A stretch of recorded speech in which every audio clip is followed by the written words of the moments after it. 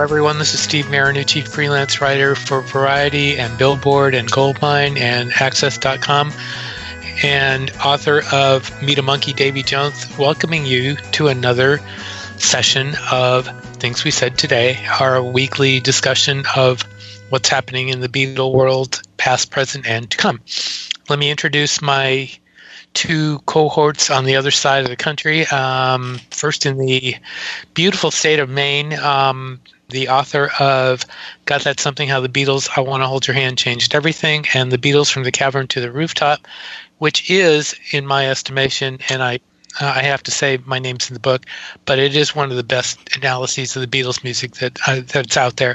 Mr. Alan Closen. Hello, Alan. Hey, Steve. Thank you. And hello, everyone. I had to qualify that a little bit, but yes. And also in the great state of Connecticut, which I drove through many times on my way from Massachusetts to New York and didn't stop very often, unfortunately, is the host of the Beatles radio show, Every Little Thing, Mr. Ken Michaels. Hello, Ken. Hi, Steve. Hi, everybody. Today we're gonna have a little discussion. We just passed the 60th anniversary of the meeting of John Lennon and Paul McCartney. We're going to talk about that, but we're going to talk about some topical stuff first.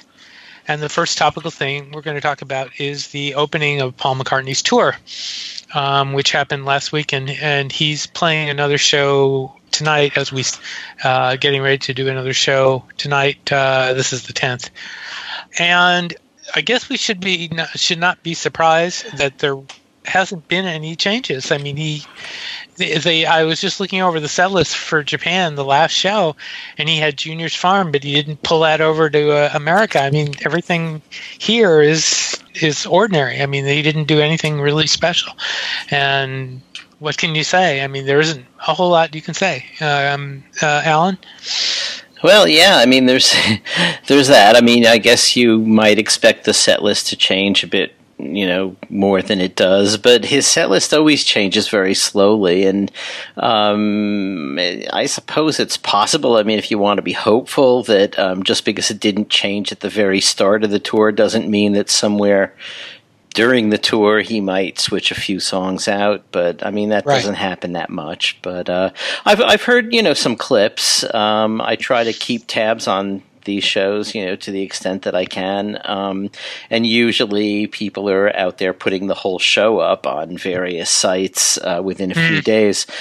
I haven't got a whole show yet, but there are quite a few clips from Miami, and it's pretty much what we've been hearing. I mean, I suppose as a masochistic exercise, I began with Maybe I'm Amazed, just to see whether I mean, that is it may very well be the hardest thing he sings in some ways, maybe not, but it does seem to tax his voice a lot, and he hasn't brought it down in key or anything like that, and so it sounds like the way it's been sounding, and I don't know, I really have mixed feelings about it, because it's, on one hand, it's not great singing by the typical Paul McCartney standard we've been used to for decades. And yet there's still, I gotta say, there's still something exciting about watching the clip, and seeing him do it, hearing the audience go for it, and so there it is. It is one of his best songs. I think if there's a list of top 10 solo songs, I think that has to be on it. And just chord-wise and the way he's all, emotion-wise, the way he did it on record and the way he's done it in the past. I mean, it is a great song. But yeah, more on the set list though. Assuming that, as we were talking about a couple of weeks ago about the CD getting released, whenever it gets released, maybe he'll incorporate some of the songs after it gets released. And I suspect, because that's what he did with New, he didn't, as I recall, he didn't play anything from New beforehand. It was always after. Right. So I wouldn't expect him to do that. I mean, that would be exciting for him to do that. But I don't know. Maybe he will this time. Maybe he'll he'll see that would have gotten people more interested. Who knows? I hope. I kind of wish he would. That kind of thing can go both ways. I know that right before Led Zeppelin 3 came out, I saw them at Madison Square Garden, and they played "Since I've Been Loving You" from the album, which none of us had ever heard before, and it was incredible. And seeing as I accidentally taped it, I had that tape to listen to for like 3 weeks until the album came out. And I got to say, when the album came out, I was so disappointed because the studio version was incredibly wimpy by comparison with the way they played it. Yes. Huh. And, so maybe he doesn't want to set up that kind of comparison, or maybe he doesn't want tracks to be bootlegged, passed around before the actual album comes out. Now, that is a major concern. I mean, it wasn't back then with Led Zeppelin, but now if he does something like that, it'll be on the internet all over the place within hours. Yeah. So I mean, go ahead, Ken. I would hope that he shouldn't even care about that, because all it does is generate more publicity around him if he has a new song out, and that's the name of the game. Right. Look what happened with the song from, what was it, Ethel, and I can't remember that movie that he had that song, and the kind of In the Blink of an Eye. In the Blink of an Eye, yeah. I mean, that was on the internet within minutes almost. And so same difference, but yeah. Well, let's just we'll hope for something. Ken, what do you want to say about set list? Anything? Well, in my case, I'm very disappointed, and I know that people who have followed what I've said, for me, from tour to tour, the most exciting things are the new songs that he has that maybe he's never done before. When I say new, I don't necessarily mean his brand new songs. I mean anything from his catalog, or any songs that he hasn't done for a long time. Like I was thrilled when he brought back Hi, Hi, Hi into his set list, or Venus and Mars Rock Show, when he did that a few years ago. He did Junior's Farm in Tokyo. And I don't think he hasn't done that here in a while, as I recall. And that would have been cool. And he left it off. Now, Well, he did it last year in America. Did he? Okay. Yeah, I don't know. I don't remember. But that's the exciting thing for me. The thing is, you hear, because Paul gives so many interviews. There was an interview he gave not long ago where he was talking about the possibility.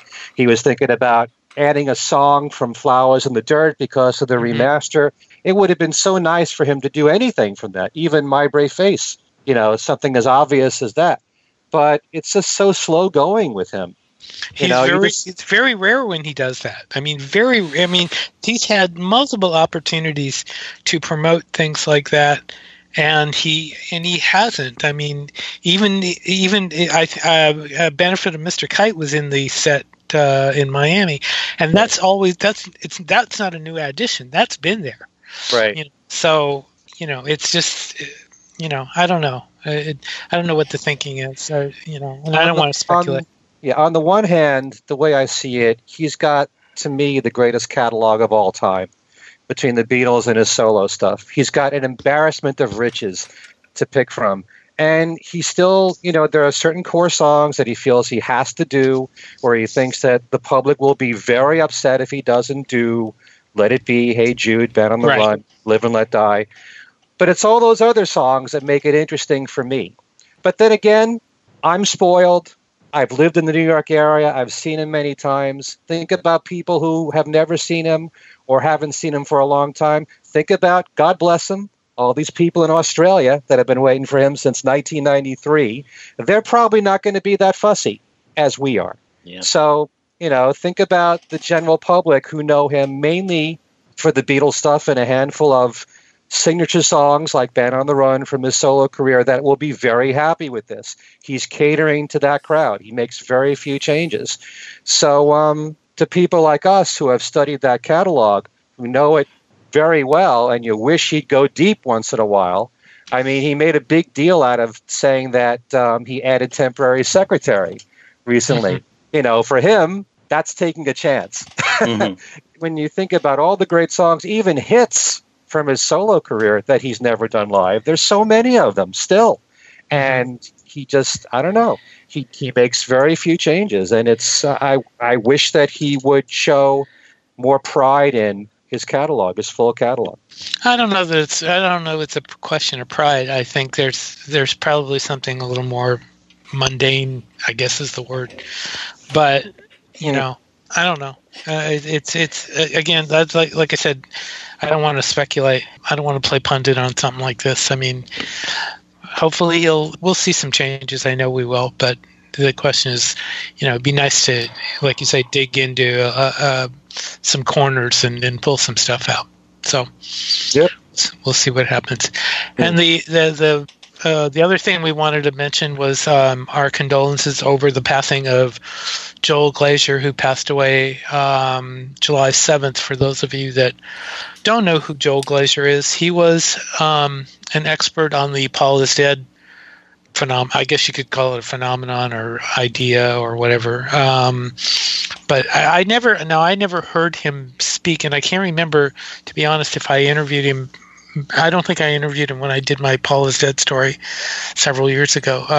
Alan, do you ever talk to him? No, I never did. Can you? No, but I'm certainly impressed with all that I've read about him since his passing, and the fact that he was a lecturer at 50 states in the United States to talk about the Paul is Dead rumor. And in England, he did it in Liverpool too. So yeah, well, which must have been. And in fact, I'm reading a story here from the New York Post from 2012, and he actually gave it in front of Paul McCartney's cousin, which must have been interesting, you know, for him to get her reaction after that. But you know, I don't know, but. He also had a lot to do with the John Lennon Peace Forest in Israel. Mm-hmm. Mm-hmm. So right, and also Amnesty International. I know we got a note from Tom Frangione last Friday who broke the word to us, and there's an obituary on I think it's legacy.com. Yeah, legacy.com of him. But he passed away from cancer, so our condolences to the family. Mm-hmm. What can we say? Okay, now on to another piece of news. Ringo Starr celebrated his 77th birthday with a peace and love event in Los Angeles with a little help from a lot of friends. And if you watch the video, they were throwing things at the crowd. Joe Walsh was throwing them, and Ringo said Joe likes to throw things. They were throwing peace and love bracelets, of which I have one on, and peace and love cookies, I believe, I was told. So anyway, but yeah, they had music. Jenny Lewis was one of the performers. So was Van Dyke Parks, as we mentioned last week. But also on the day of his birthday, he broke the news about the release of his new album, Give More Love, which will be out on September 15th. September 15th. Yeah, I had to pull out my notes here. And it's got a bunch of tracks written or co-written by Ringo. 14 if you include the bonuses. You know, I mean, even as we are speaking, just 3 seconds ago, I got an email from Universal that has downloads of the tracks. Yeah, I got that too. So yeah, you know, It's so frustrating. We're here talking about this, and here it is, unlistened to. Yeah. Undownloaded even. Cover looks nice. The cover is Ringo standing against, Ringo in his glasses and his, sort of looks like a leather jacket. And the wall, it says Ringo, give more love in red with the O of love is the peace symbol. And then in black on the rest of the wall, which is white, it has lots of give more love written all over it in different ways, vertical, horizontal. Kind of a nice looking cover. I have in front of me, in case you are interested, the credits for the album. Yes, in fact, you posted it. You did a whole article on it. No, but I didn't post the. I have the session players. I think I mentioned the some of them. Did I post the whole thing? I don't remember, but Yes, you did. I mean, oh, okay, because there's a lot of people on here, as not surprisingly, Timothy Schmidt, Steve Lukather, of course, Paul McCartney on "Show Me the Way," and "We're on the Road Again." Yeah, that was a surprise in a way because I thought that Paul was on one song, and it turns out he's on two. Yeah, I didn't. I just noticed that myself. Okay, and he's only vocalizing on the one song, only on "We're on the Road Again." And let's see who else: Don Was, Ben Montench, Glenn Ballard, Steve Dudas, Gary Nicholson, Edgar Winter. I thought Sheila E. was going to be on this, but she's not. So Greg Bissonnet. Who else? I'm looking down the list here very quickly, and of course on the bonus tracks, Vanderveer sings with him on "Photograph" and "Don't Pass Me By." And you should say that the reason why they're on this album is because last year when he had his Peace and Love party, this band Vanderveer performed live. I think those two songs. Right, and Alberta Cross also performed "You Can't Fight Lightning," and she sings with him, and then he redoes "Back Off Boogaloo," and according to the press information, he found the original recording. I assume that means the demo of "Back Off Boogaloo," so and that's where that comes from. So, or that's what. And "Don't Pass Me By" is on here again. Right, that's with Vanderveer. That's Ringo and Vanderveer. Oh, right. Okay. So that's the first time he's covered that song.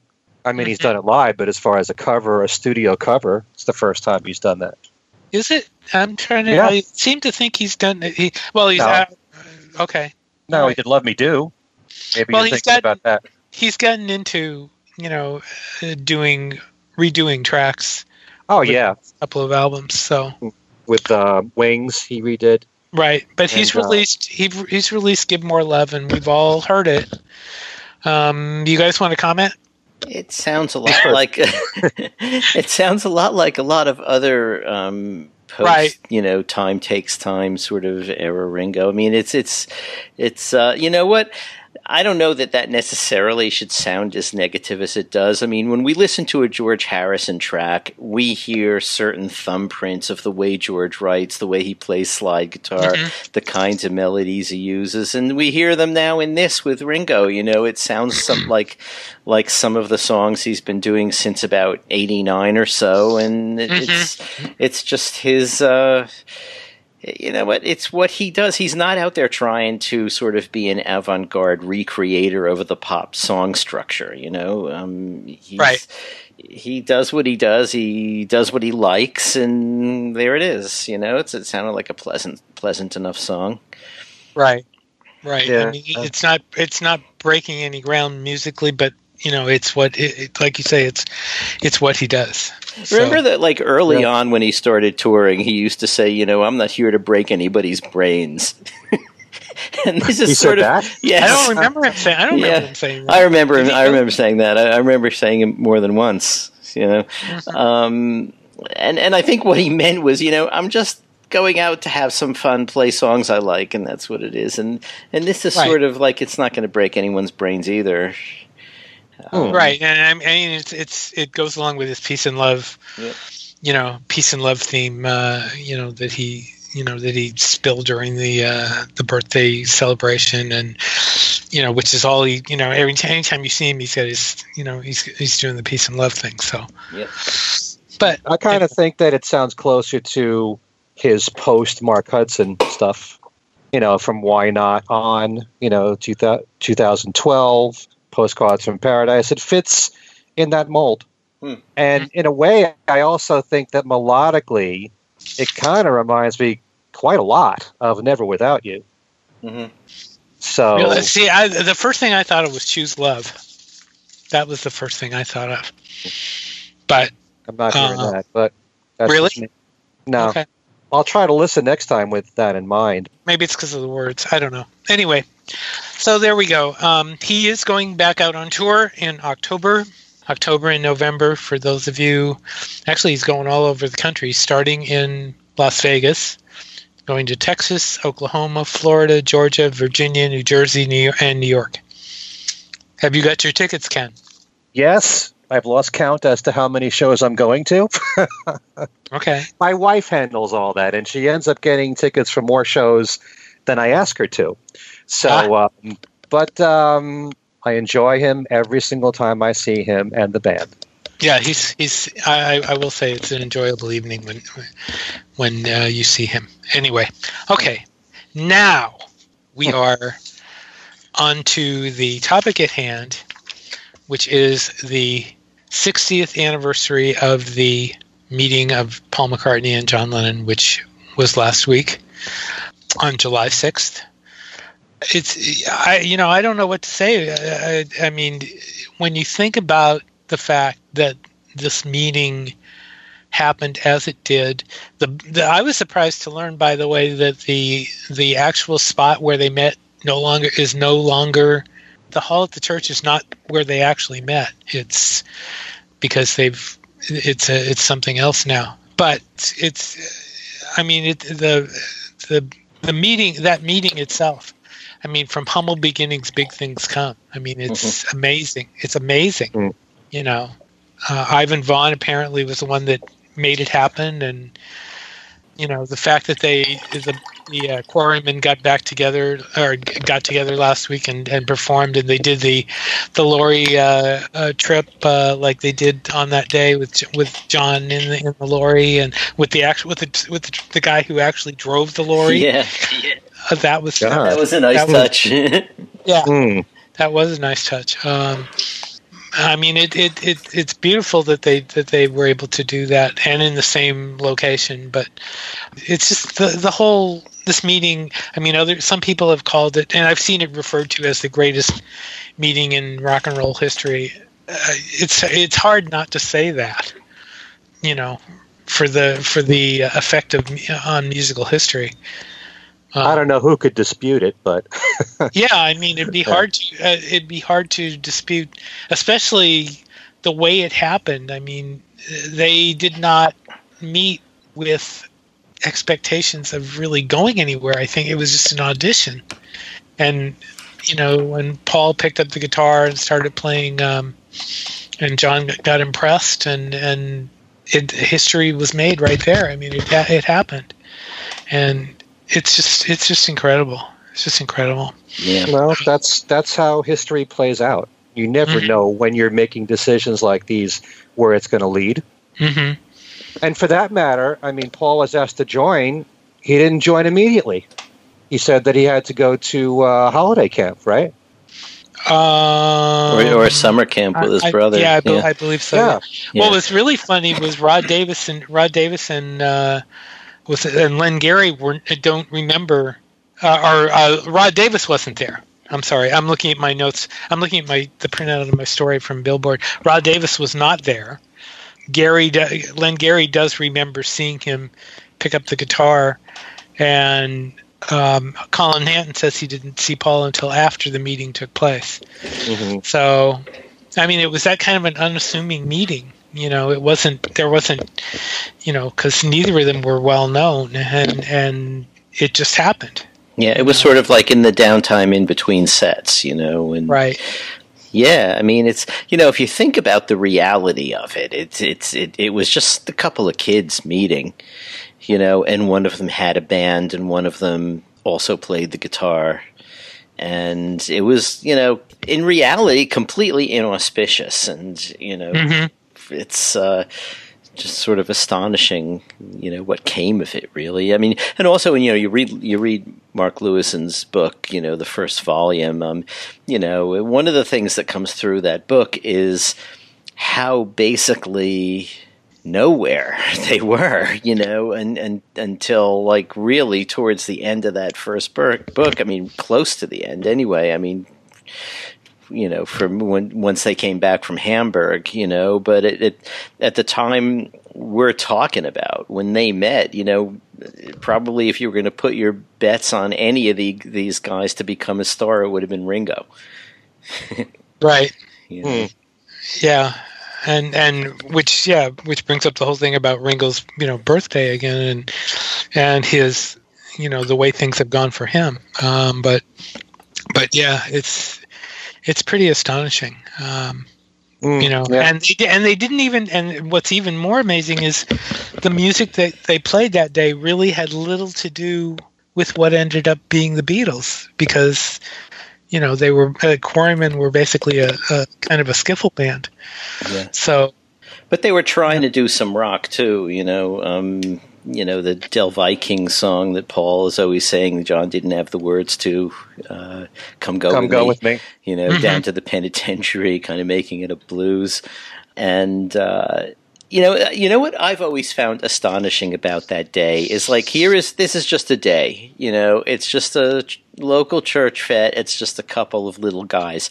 But what have we got? We've got a bunch of pictures of the Quarrymen playing that day. We don't have pictures of Paul, but, it's still that day. So we've got those pictures of John up at the mic singing, playing his guitar. And then a few, maybe what is it now, 20 some odd years ago, we ended up with the recording, that someone had sitting in his attic for decades and finally came out, and sold. I mean, we've only heard a couple of snippets of it and it sounds awful. But nevertheless, I mean, it just strikes me as odd that, it was what turned out to be an auspicious day, but, nobody knew it at the time. And yet there is some audio and pictures of the Quarrymen. And in a way, it's miraculous that we have that. Yeah, it is. And there's been more, and more pictures have come out in recent years. The picture on the lorry, I mean, that showed up, was it about 2 years ago for the first time? That was not one. I mean, everyone's seen the picture of John on stage wearing the cowboy shirt, which Julia says I guess he had just gotten the cowboy shirt, Julia Baird, and so. But I mean, we had not seen the picture. We heard about the lorry ride, but we had not seen the actual picture until it surfaced. But amazing.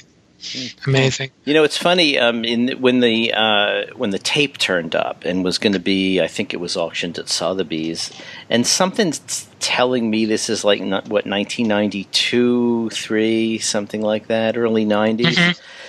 This was when, I was supposed to be the Beatles desk at the Times, but this depends on your editor's attitudes, right. towards it. So, around the time of, Lewison's Recording Sessions book and the Russian album, there was an editor there who was really keen on getting anything to do with the Beatles into the paper, which was great and a lot of fun for me. With this, I went to my editors and said, they've just come up with recordings of the Quarrymen playing on the day that John and Paul met in Liverpool, and it was church fete. Told them the whole thing, and they were totally I had to keep them awake while telling them about this.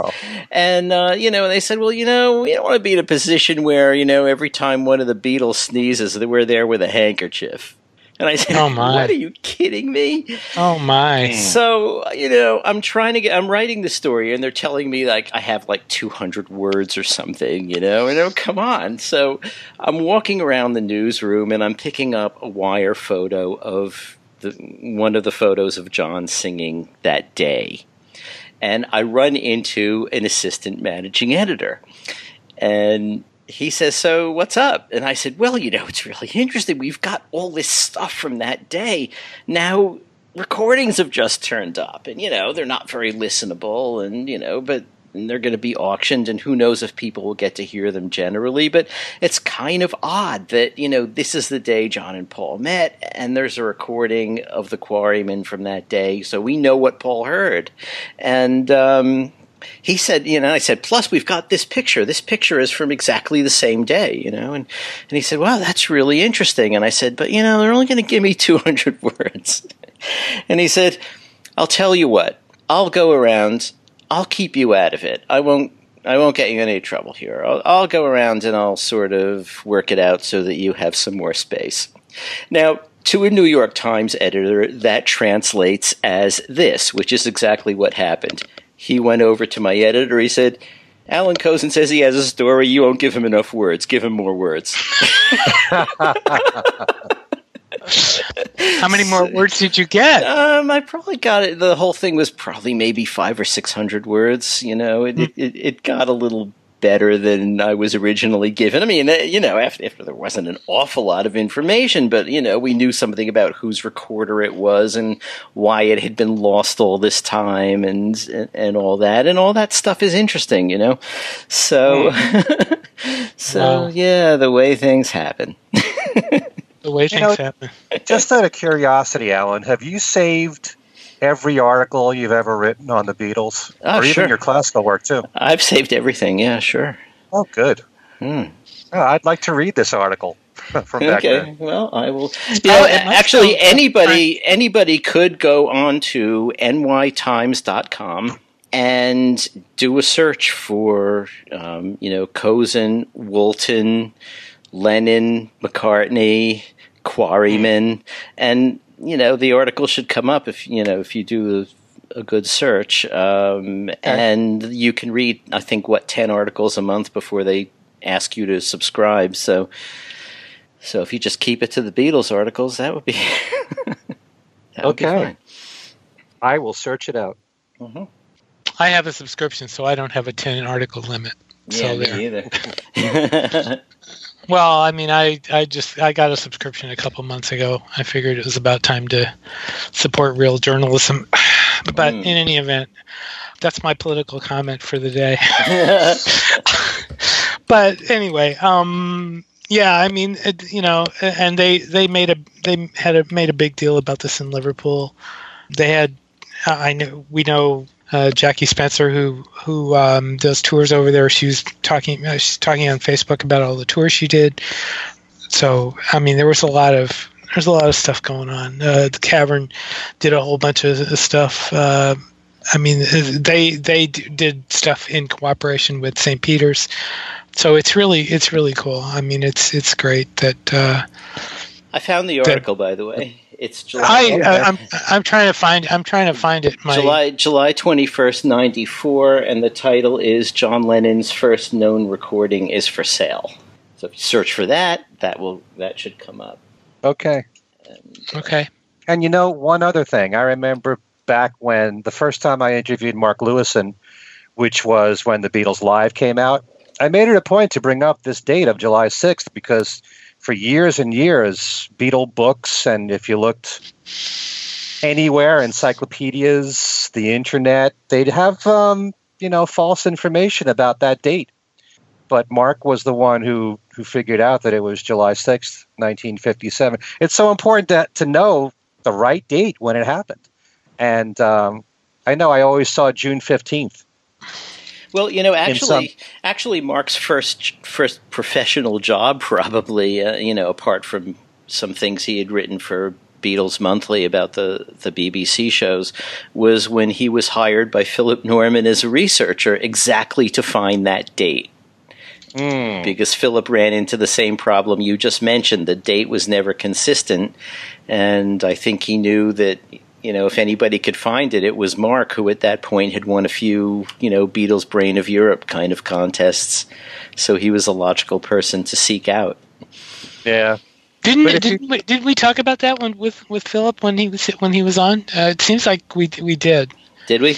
But I think we might have. But in any event, yeah, I just found the article too. So yes, it is still available. July 21st, 1994. That long ago and far away. And there's a quote from Lewison in it.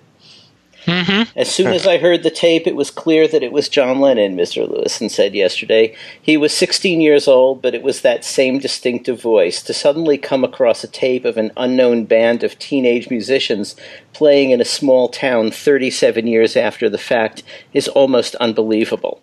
Nonetheless, this is what we have. It's the holy grail that no one knew existed. Not a bad quote. Mm-hmm. No, not bad at all. Good quote. Yep. And he does. I remember putting on the style. He did. That was actually a good version. Mm-hmm. So. And also they did, it's also on the tape, Baby Let's Play House, which also, was a hit for Elvis, but has later Beatles implications in that the first line of Run For Your Life, was pirated right out of Baby Let's Play House. I'd rather see you dead, little girl, than to be with another man. Right. Amazing. Did Apple buy that tape? I assume they did. I don't know. Either, if Apple didn't, then McCartney must have. I mean, he doesn't. I quote the Sotheby's guy, but I don't think he talks about what kind of money they expect for it. He says, when you first hear, this is a guy named Stephen Maycock, who at the time was in charge of their rock sales. When you first hear the tape, it sounds rough. It was recorded with a handheld microphone in the worst venue you could want, a church hall with a high ceiling and probably a hard floor. Despite that, it has been stored carefully, and the sound is probably not deteriorated from what it was in 1957. And I've heard a copy that has been cleaned up using modern technology, and the improvement was 100%. I'm not sure we've heard that copy. Still, we're not selling a high-quality recording. We're selling a recording made on a historic day. So he didn't say how much they expected, and I don't know offhand how much it went for. And it's not, I mean, we've all heard it. It's not the greatest quality, but it's definitely, you can definitely tell it's John. So, cool. Yeah, well, when you're talking about history, sometimes the quality of the audio doesn't matter as much. No. I mean, it always matters, but like when we talked about Live at the Star Club, it's still so much a big part of history and all that we have to document, their time in Germany. Yeah. Outside of Tony Sheridan and all that, but. Right. I think it's high time that a tape of the Beatles at the Cavern sort of turned up. I mean, besides some other guy in Kansas City, we know that there is a full set list someplace. I think Paul McCartney bought it when it came up for auction. So there's at least one tape, but God, there's bound to be more, wouldn't you think? Yeah, I would. And yeah, you're right. If somebody would ever have a copy of that and put it out on the, for sale, good grief.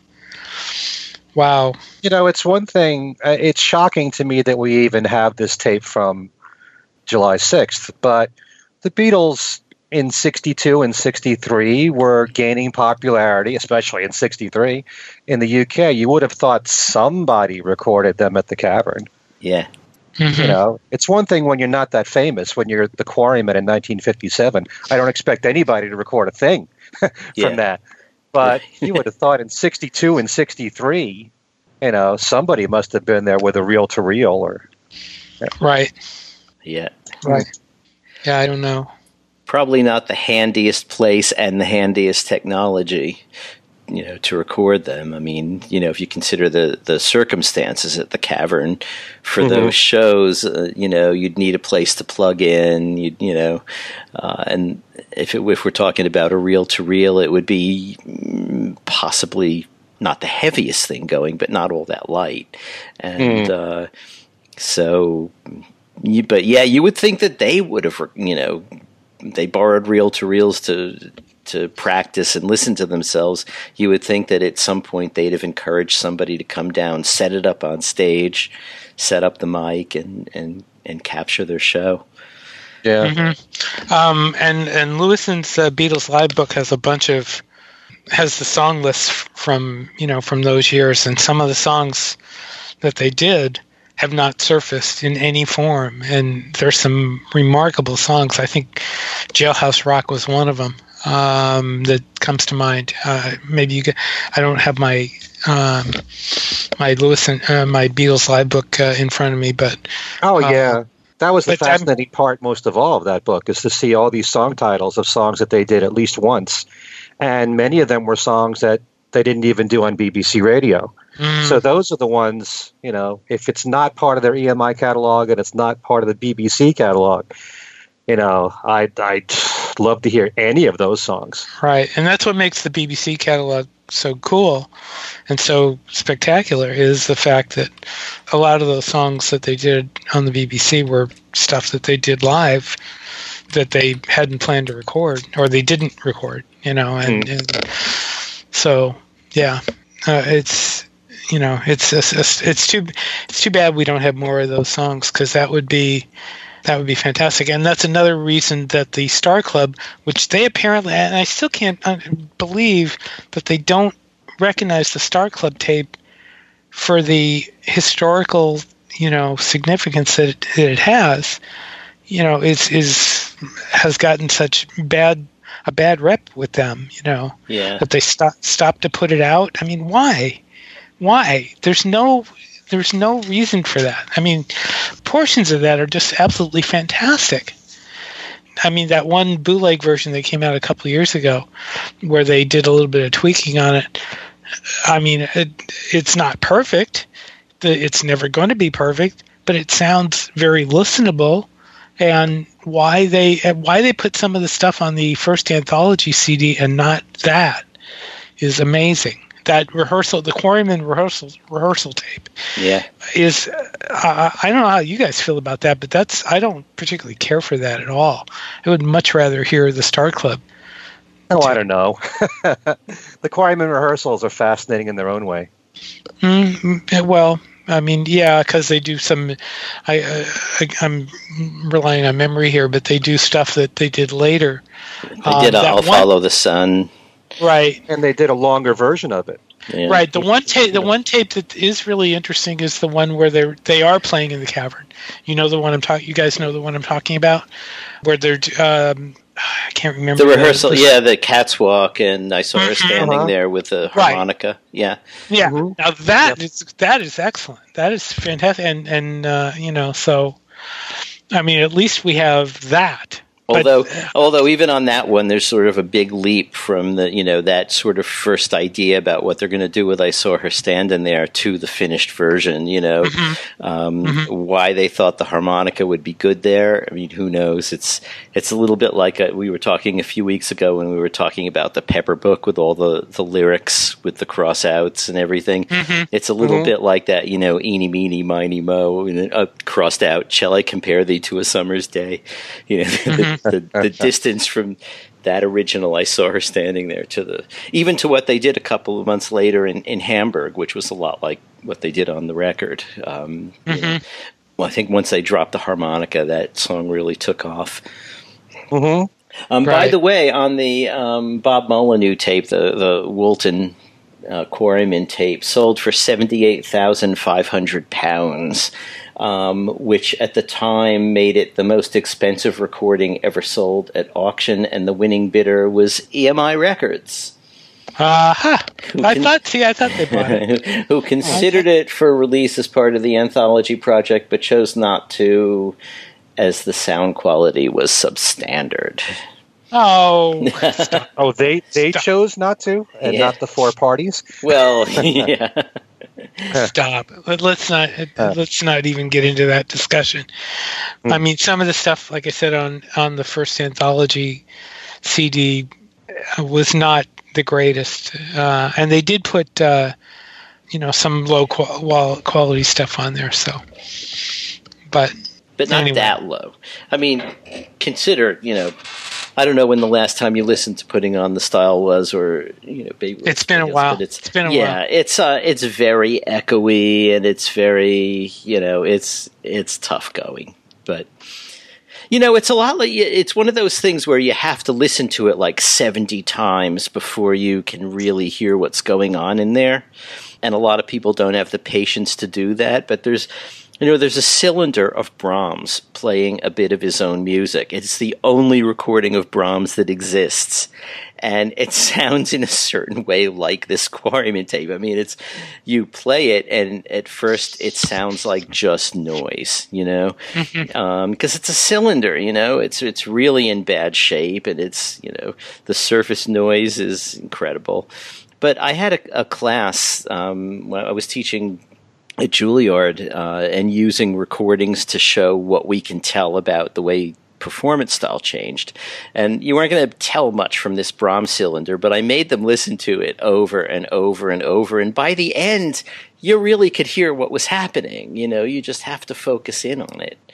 Well, it's kind of like there are so many early Beatle bootlegs where the quality was poor, especially a lot of Let It Be stuff. And part of the appeal of that is the fact that it is so low fidelity, and you have to listen very carefully to hear everything. And some people really like that aspect of it. Yeah. Instead of board quality, everything where, you have more of an imagination listening to the low quality bootlegs. It really forces you to listen more, even with your headphones on, I would say. Yeah. It becomes more fascinating. You want to hear everything going on, maybe a few words of what the Beatles were saying to each other, in the studio. You find that fascinating. Maybe you didn't hear the right word. Let's play it back again. Yeah.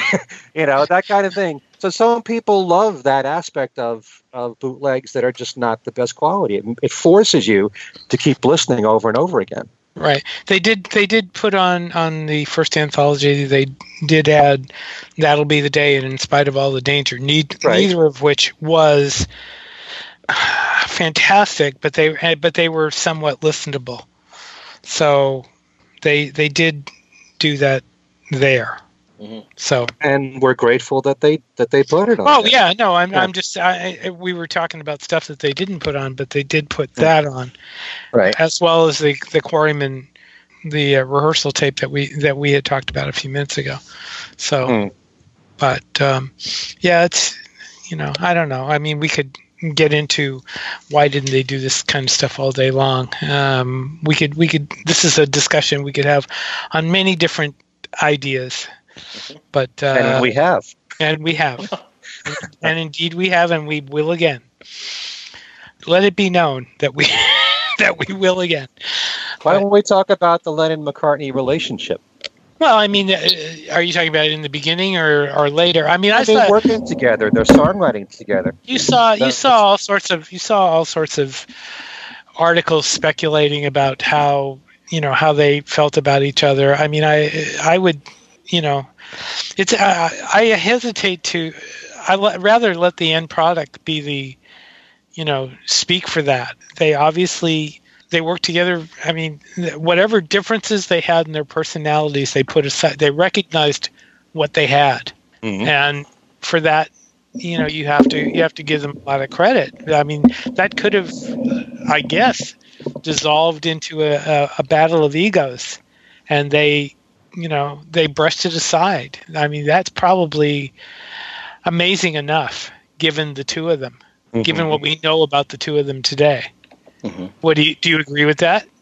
Yeah, to a certain degree. I just think that when I think about John and Paul and the songs that were written together, and even Lennon-McCartney songs that were written apart from each other, is the fact that I think the reason why it worked as well as it did is because there was never a set formula to how they did anything. And I think that fit their working styles when it came to music. There's so many different ways they worked together when it came to writing songs. There were songs that they wrote together from scratch where it was 50-50, especially a lot of the early ones, from She Loves You to I Want to Hold Your Hand, those kind of songs.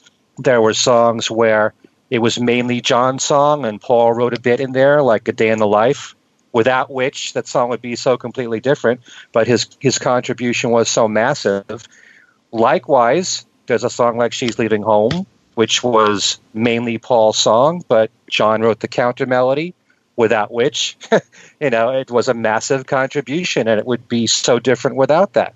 And then there were songs where they both wrote their own bits, and it came together, like Baby You're a Rich Man was, or I've Got a Feeling, where they had their own separate songs and they mixed together as one song, and that worked well. So, and then you've got so many other ways that they collaborated beyond lyrics and melodies, what they added as musicians to each other's songs. So, that's the beauty of it all. I mean, you take a song like Lucy in the Sky with Diamonds. Yes, that was all John's composition, but where would the recording be without what was played on the organ at the very beginning from Paul? It's such a key part of the song. There's so many ways that they collaborated, and it went beyond just the songwriting, and that's part of what made it all special. Mm-hmm.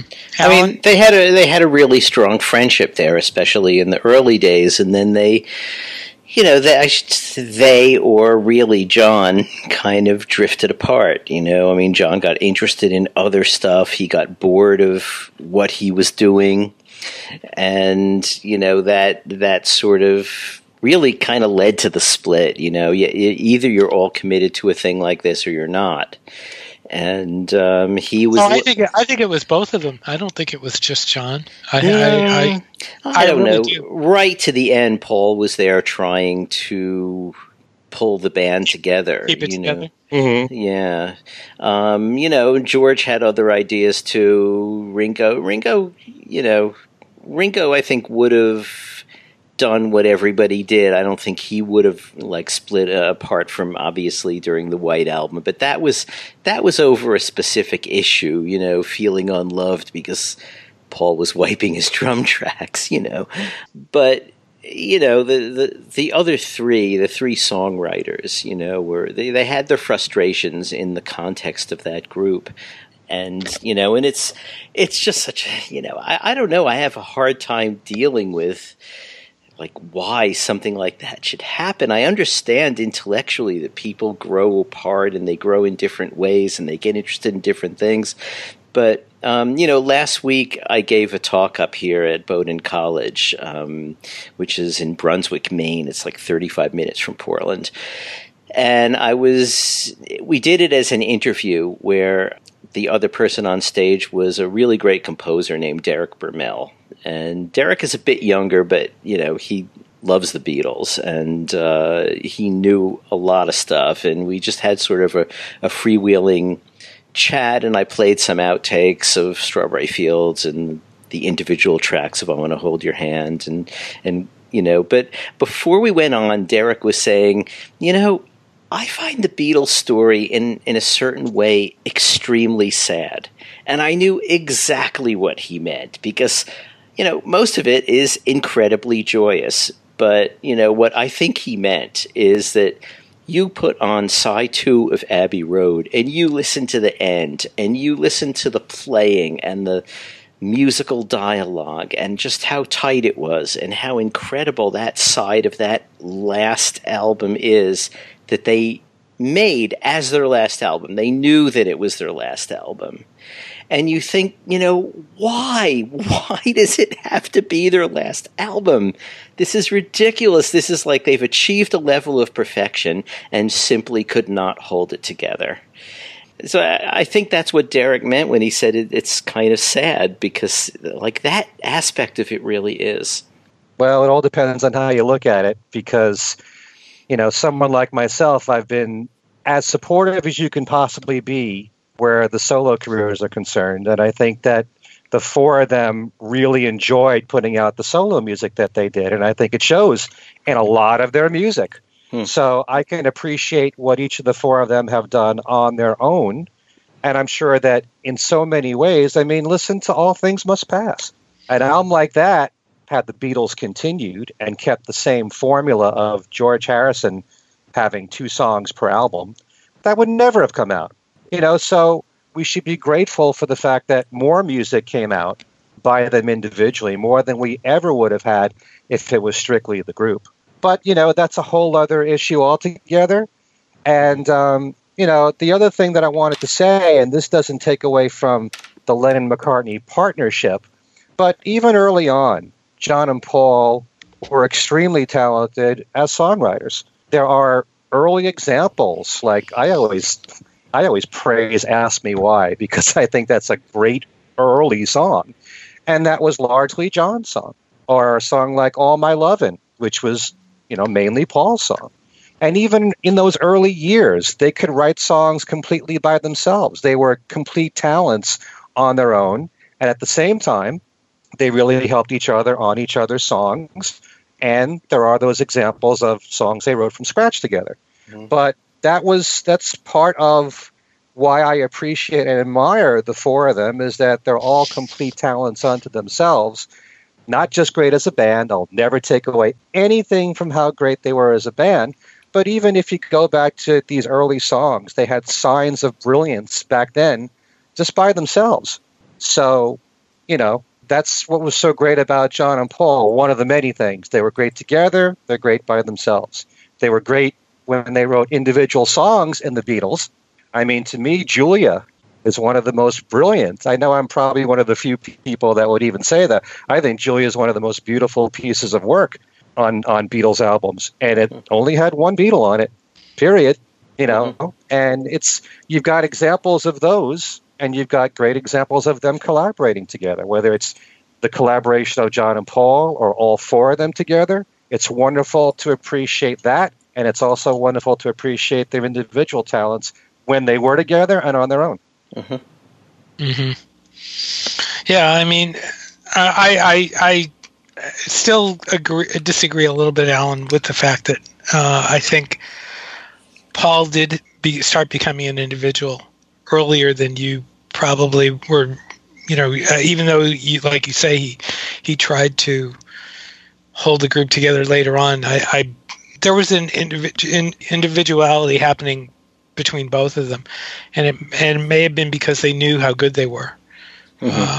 So I do think, I'm not saying that caused the group to split up, but it's just a natural order of things. I mean, if you're that famous and you're getting that much praise, you're going to think you're good. Around like 66, they were beginning to get interested in different things, and Paul got interested in theater and in avant-garde classical music and things like that. But what he would do is he would bring it back to the group. He would come to John and say, listen to this stuff I'm listening to, Whereas John sort of felt like, I kind of think I want to go off and do this with Yoko now, And also in terms of, what Ken was saying, I think before they actually broke up, we kind of were prepared for the possibility of solo careers happening even while the Beatles continued.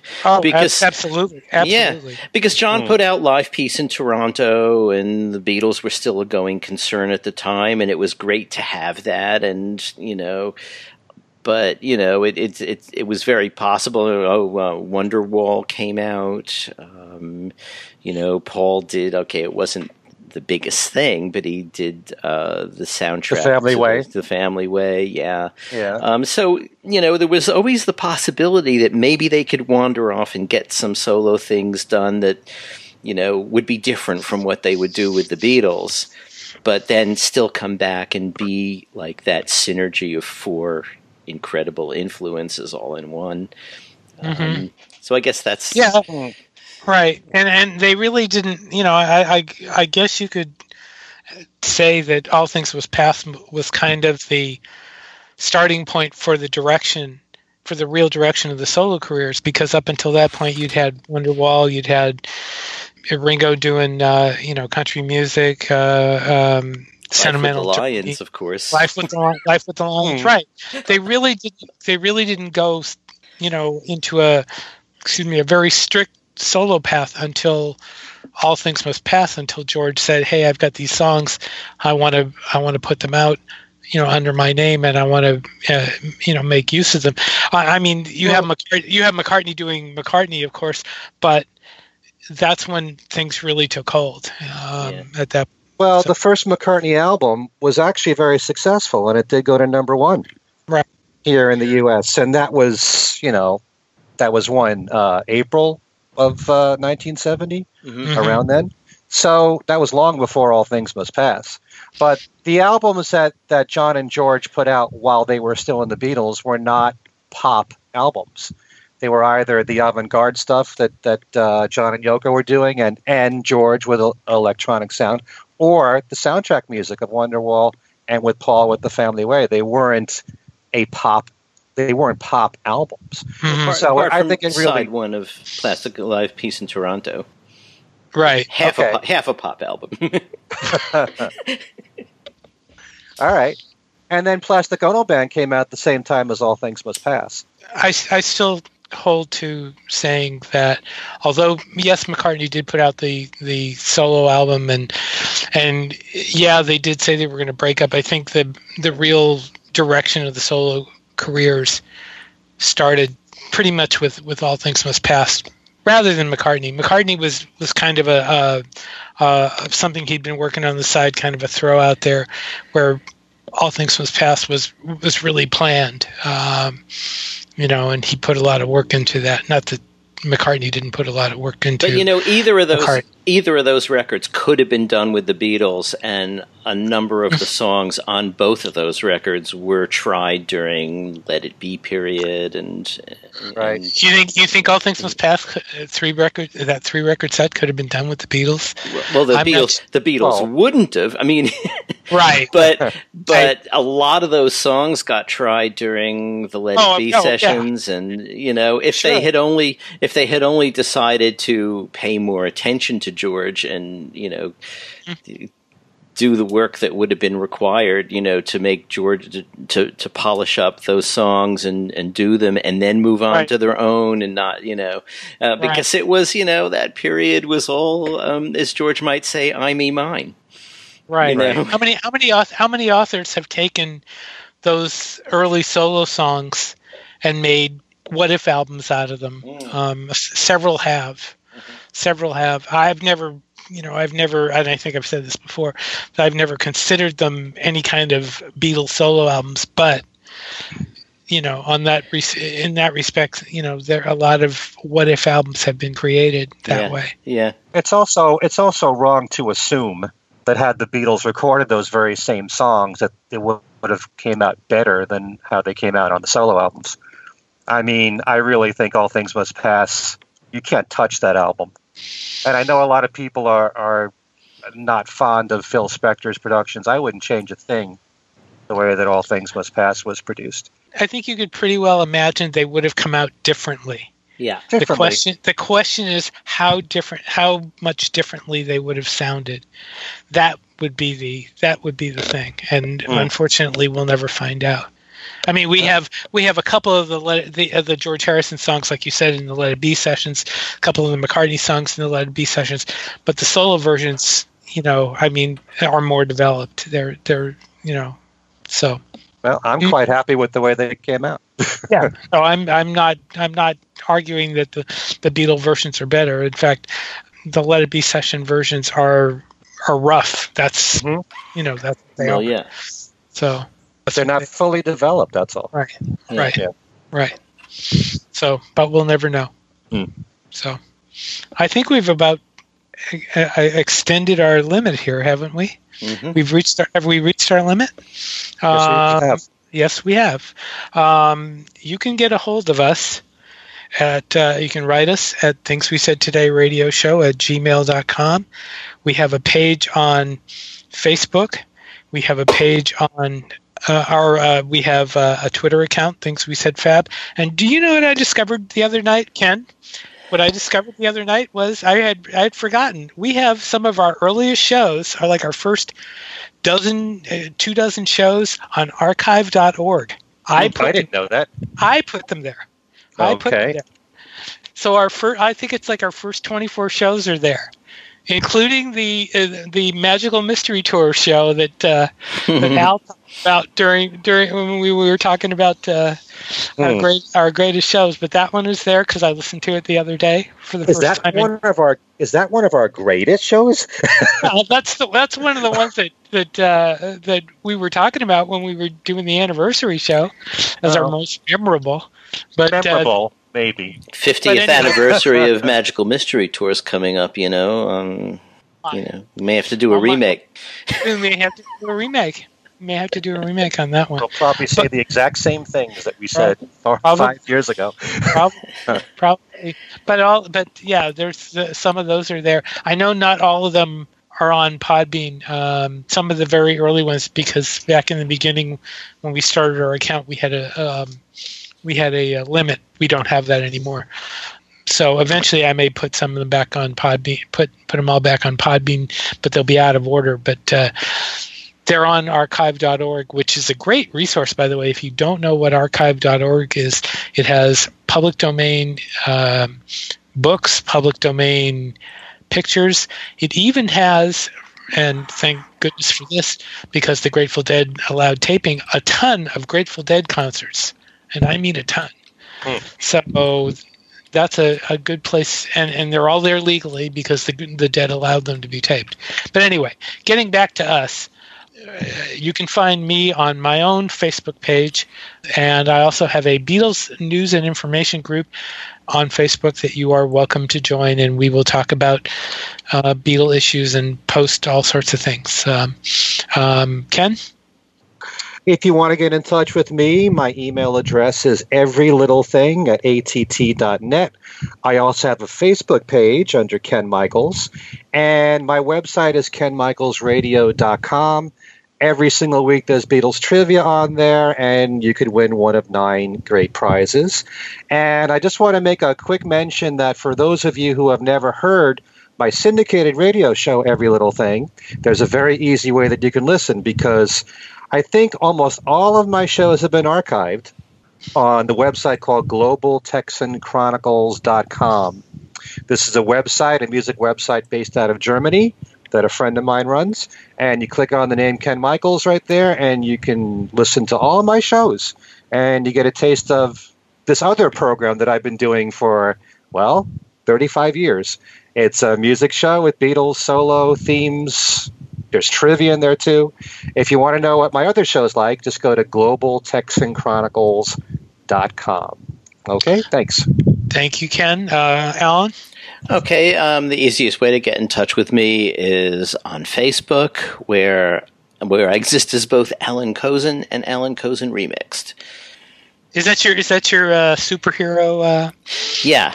Well, identity? actually, when Got That Something came out, Paula started Alan Kozin Remixed as my friendly page, as opposed to my New York Times persona page, which presumably is unfriendly. But really? Yeah. Okay. So yeah, and then I just kept it,